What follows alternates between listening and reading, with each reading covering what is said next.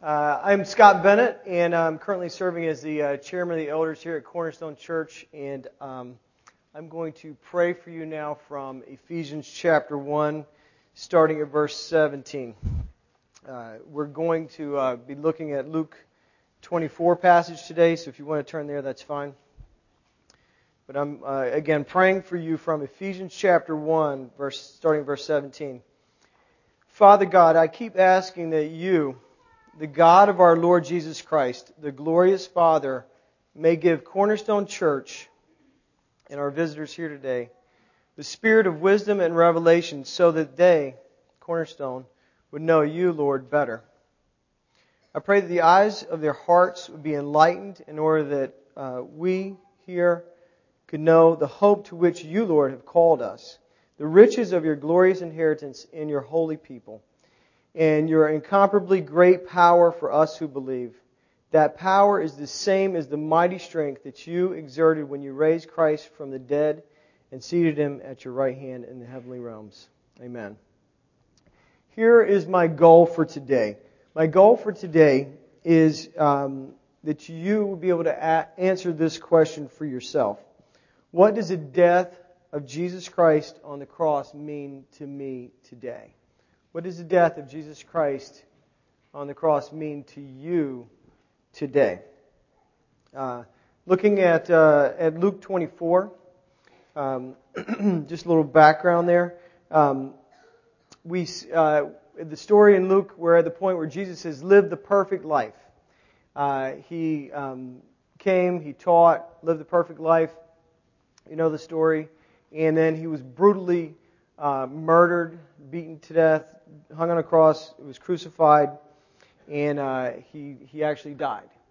And then at this point in the story, He has been raised from the dead, and many of His disciples have actually seen Him. And then we have these two, Cleopas and an unnamed person, and a little background on them. We don't know much. But one person obviously is unnamed. We don't know if it's two guys walking along, a guy and his wife. We don't know, and apparently that's not important. Clearly, in Luke 24, the important person here is Jesus Christ. So we're going to pick up the story right there in Luke 24, verse 17.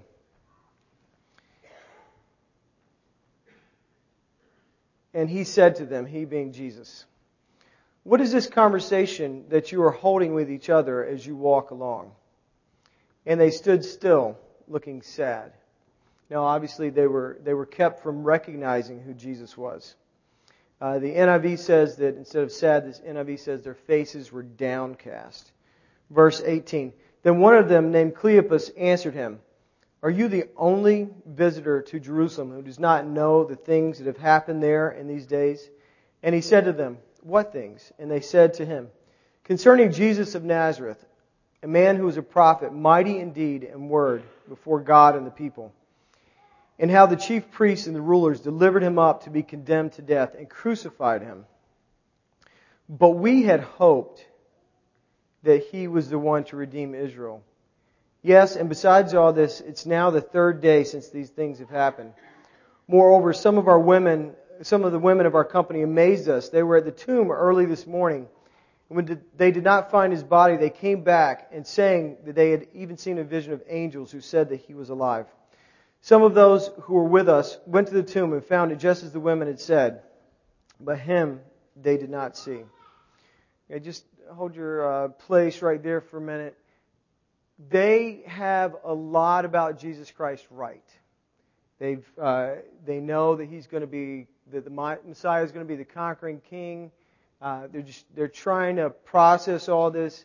They really don't understand why Jesus died. They don't understand the part of Isaiah 53 that was placed up on the overhead during the piano piece. That Jesus was a suffering servant. They didn't get that part of it.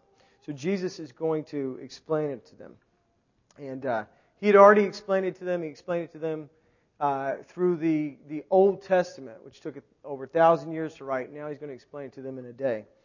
And in verse 25, this is what Jesus says to them. And He said to them, "O foolish ones, and slow of heart to believe all that the prophets have spoken. Was it not necessary that the Christ should suffer these things and enter into His glory? And beginning with Moses and all the prophets, He interpreted to them in all the Scriptures the things concerning Himself. And here's again the question that I want you to answer today for yourself is, what does the cross of Jesus Christ mean to me today? And now, Jesus went through the Old Testament as He's walking along this 7-mile track with these two, and He laid everything out about Himself. This is Jesus explaining Jesus. If you want to know Jesus Christ better, read the Old Testament, understand it. And here's one thing that the cross means for me, is that it gives me a framework to understand the Old Testament and the New Testament in my life. Jesus is explaining the cross through the Old Testament. We should be students of the Old Testament, understanding that it points forward to His death and resurrection. I'm going to mention a lot about the cross and Jesus' death, but again, this is being explained from the resurrected Savior, and we have a hope in the resurrection. So what does the cross mean to us today? I think we all have a pretty good understanding that it means reconciliation between us and God the Father. That there was a demand for a penalty for sin, and that sin, that penalty was death, and Jesus took our death. We understand that as for most of us as believers, we've got a pretty good grasp on that. But how does the cross of Jesus Christ help us to live each day as we go to school, as we go to summer camp, as we go to work, as we raise kids? How does the cross interact with our daily lives? Well, a number of ways. I've already mentioned that it helps us to understand the Bible. It's for reconciliation, reconciling man to God. How many of us have struggled with shame? It's something that can be paralyzing. And in the cross, we see that Jesus took our shame. He died for us so that we could have eternal life, but He also took our shame. So as Christians, we can deal with it. We can go to the cross. We can focus on Jesus Christ, and it's a mental exercise. Sometimes we have to really deal with shame. And how do we deal with it? By saying that Jesus says that He took it for us. For worship, how can the cross be for worship? Currently, we see through a glass darkly. We do not see Jesus face to face. But we know that when we do see Him, in Revelation it tells us that we'll see the Lamb who was slain. That speaks of the cross. Jesus Christ is to be worshipped, and the only way that we can really worship Him is by being put back in a right relationship with God.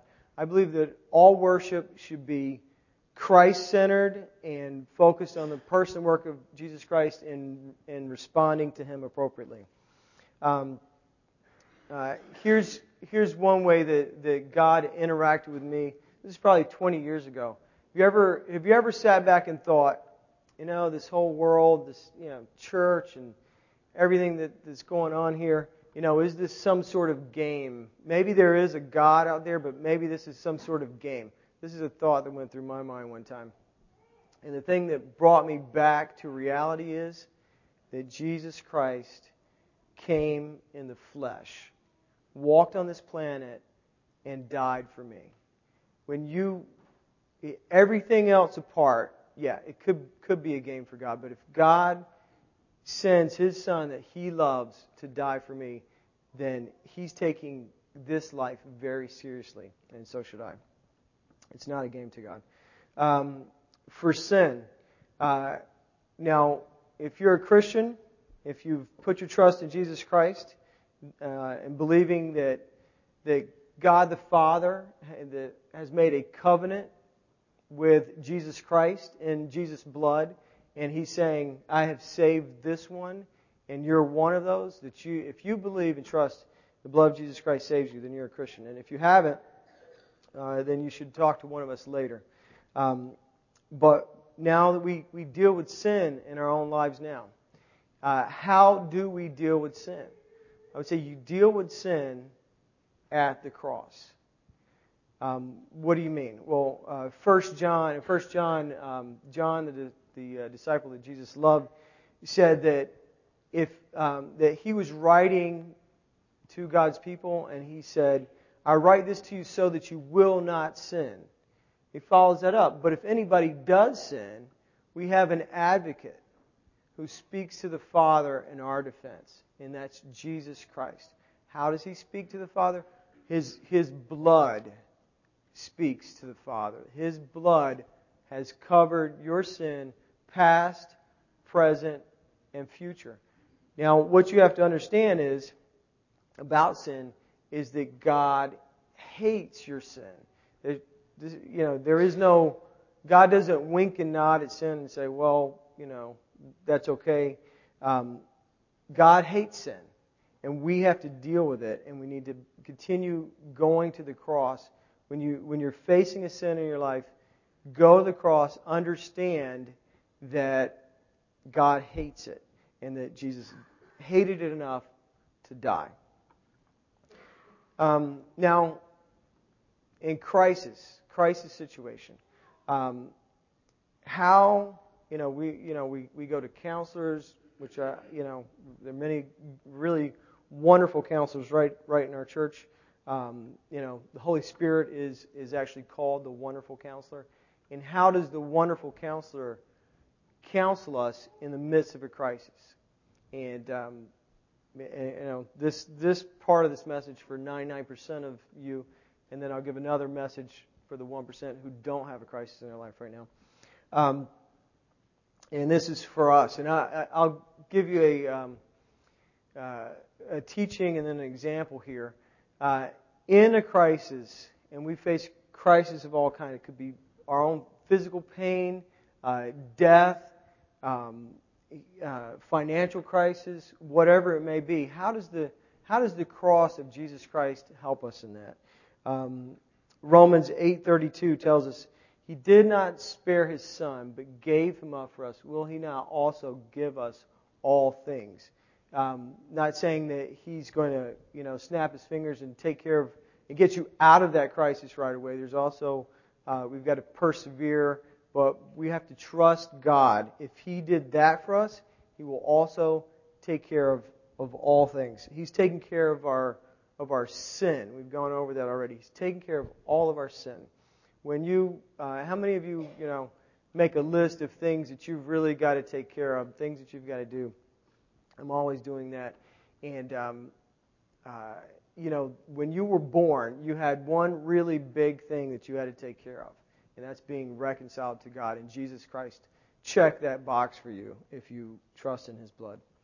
But in a crisis, you have got to really focus on the person and work of Jesus Christ. What did He do for you?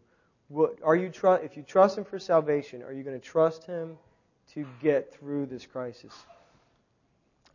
So, personal crisis for me would be that, now obviously Denise Ackley is going through a much bigger personal crisis right now. Her brother passed away, and we should continue praying for Denise and the family, and pray for Tim, because when he gets back, he's going to have to face me. And so I emailed Tim, and I'll never do this again. I said, Tim, whatever I can do,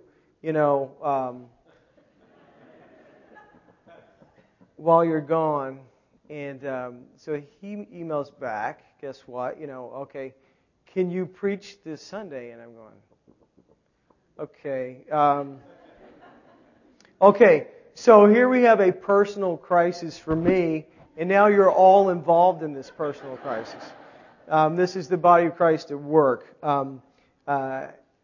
I really had to say, okay, if Jesus Christ died for me, will He not also help me with all things? And I had to deal with this.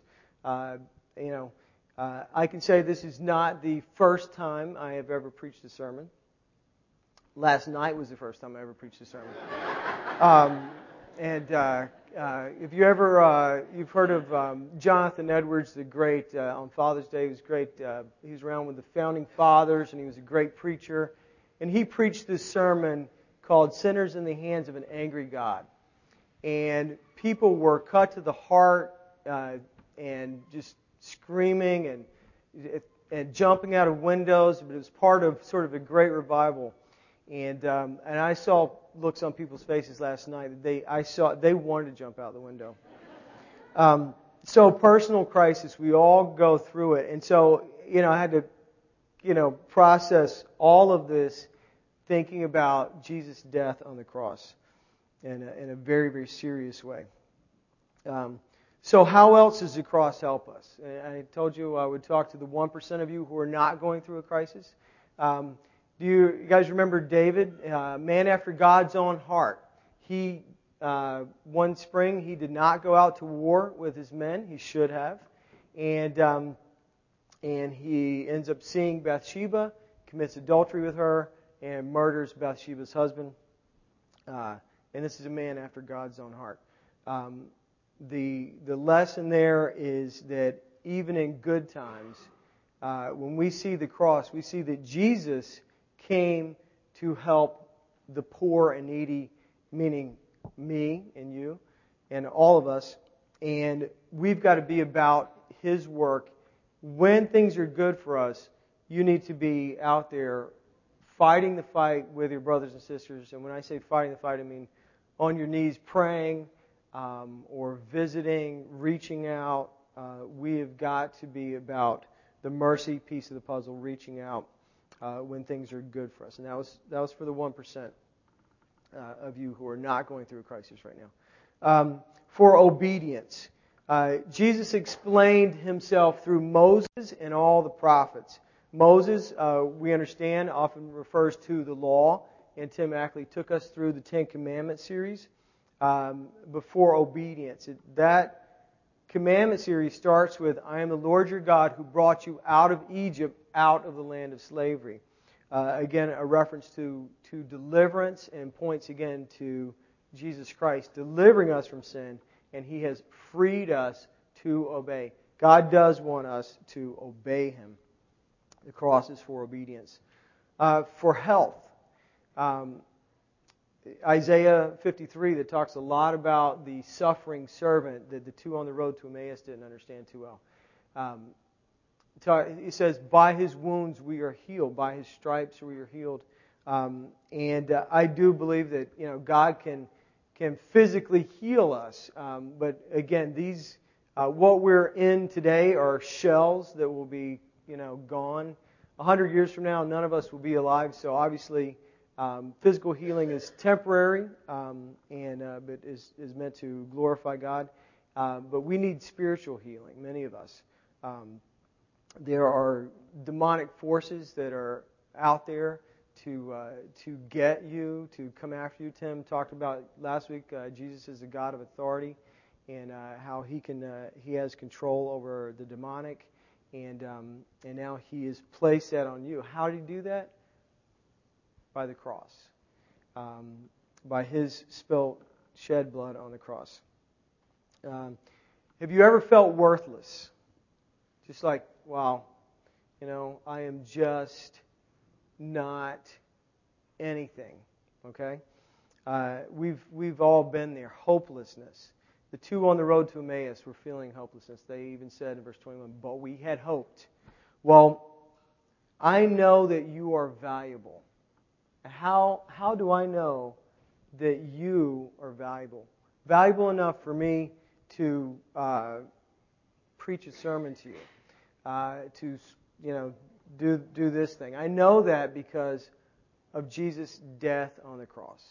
That you are. I don't know all of you. I would like to, but as we have multiple services and we're all over the place, it's not easy to get to know everyone. But one thing I do know is that you are not worthless, is that you are valuable, because the infinite God sent His Son. And think about that. Jesus Christ is the second person of the Trinity. You have God the Father, you have the Holy Spirit, the three persons of the Trinity. They had a relationship from eternity past that was perfect. God did not need us. Okay? But did create us out of love. And then we turned away from Him. And Jesus stepped out of glory and came here. I was struck by the line in the song earlier. I'll never know how much it cost to see my sin. What is the line? I'll never know how much it cost to see my sin upon the cross. We cannot understand when that relationship between God the Father and God the Son was broken on the cross. And Psalm 22 speaks to this. My God, why have you forsaken me? Again, the Old Testament really explains the New Testament better than any of us could. When that relationship was broken for us, God said, you are worth everything to me. If you ever feel worthless or hopeless or feel like giving up, go to the cross. And there you're going to find how much God values you. I had someone who said, hey, why don't you, you're preaching, why don't you preach on the gifts? So I'll do that right now.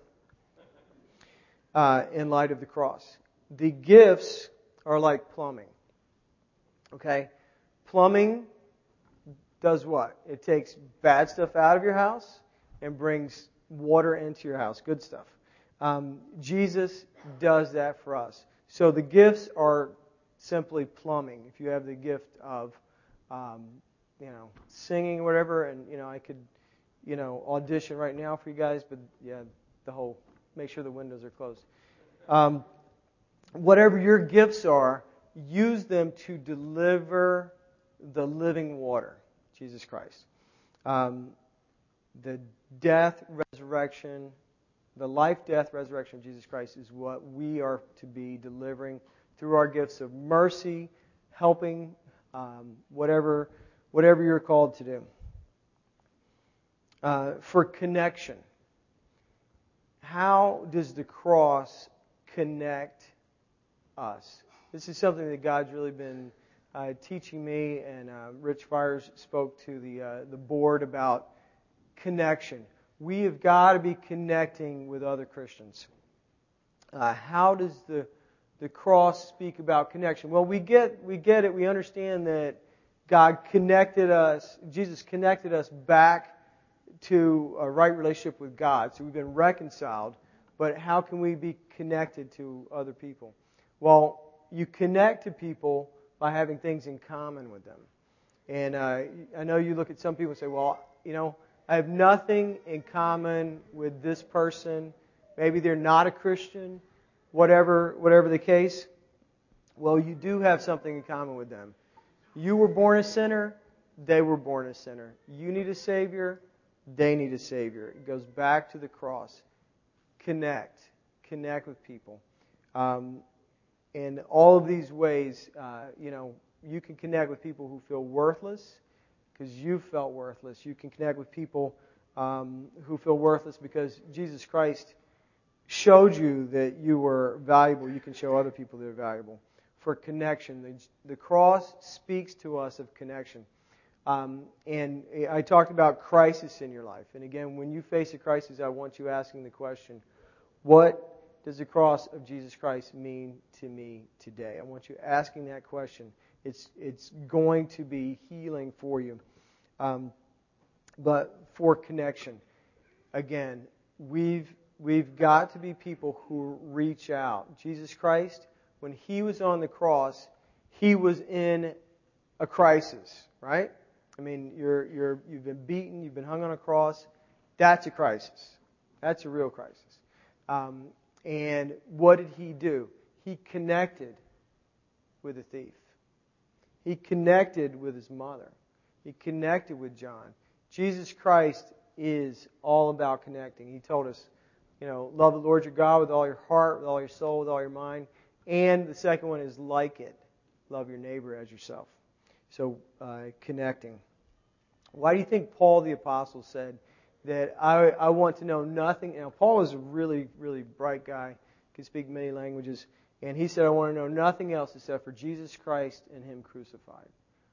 Why did Paul say that? Because he had thought about all of this, and he'd come to this conclusion.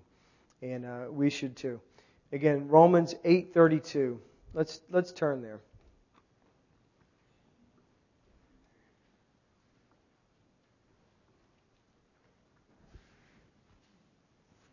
Romans 8:32. I've talked about shame, sin, life, crisis, good times, feeling worthless, gifts, connection, being reconciled to God.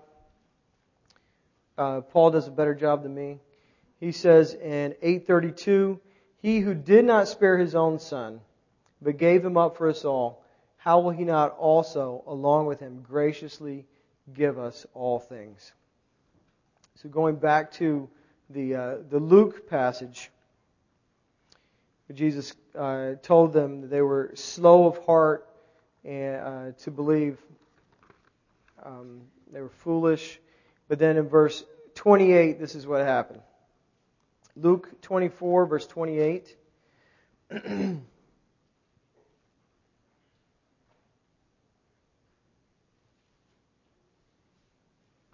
Says this. So they drew near to the village to which they were going. He acted as if he were going further, but they urged him, saying strongly, Stay with us, for it is toward evening, and the day is now far spent. So he went in to stay with them. When he was at the table, he took bread and blessed it and broke it and gave it to them. And their eyes were opened, and they recognized him, and he vanished from their sight. They said to each other, Did not our hearts burn within us as he talked with us on the road while he opened the Scriptures to us? Jesus broke the bread, and they recognized him. Jesus, certainly you understand the significance of the bread. Jesus has broken His body for you. Recognize Him. Is He the stranger walking beside you, talking to you during your crisis? Is He the stranger walking beside you? I know many times in my life I don't recognize when Jesus is walking beside me, speaking to me through His Holy Spirit, reminding me of His Word. Recognize Him. Lord, open our eyes that we may see Jesus and Him crucified and resurrected, I pray. I'm going to close by praying for you through Ephesians chapter 3, starting at verse 14. Father, for this reason I kneel before you, from whom every family in heaven and earth derives its name. I pray that out of your glorious riches, you would strengthen these in front of me with your power through the Spirit in their inner being, so that Christ may dwell in their hearts through faith. And I pray that Cornerstone Church and our visitors will be rooted and established in love and have power together with all your holy people to grasp how wide and long and high and deep is the love of Christ. Amen.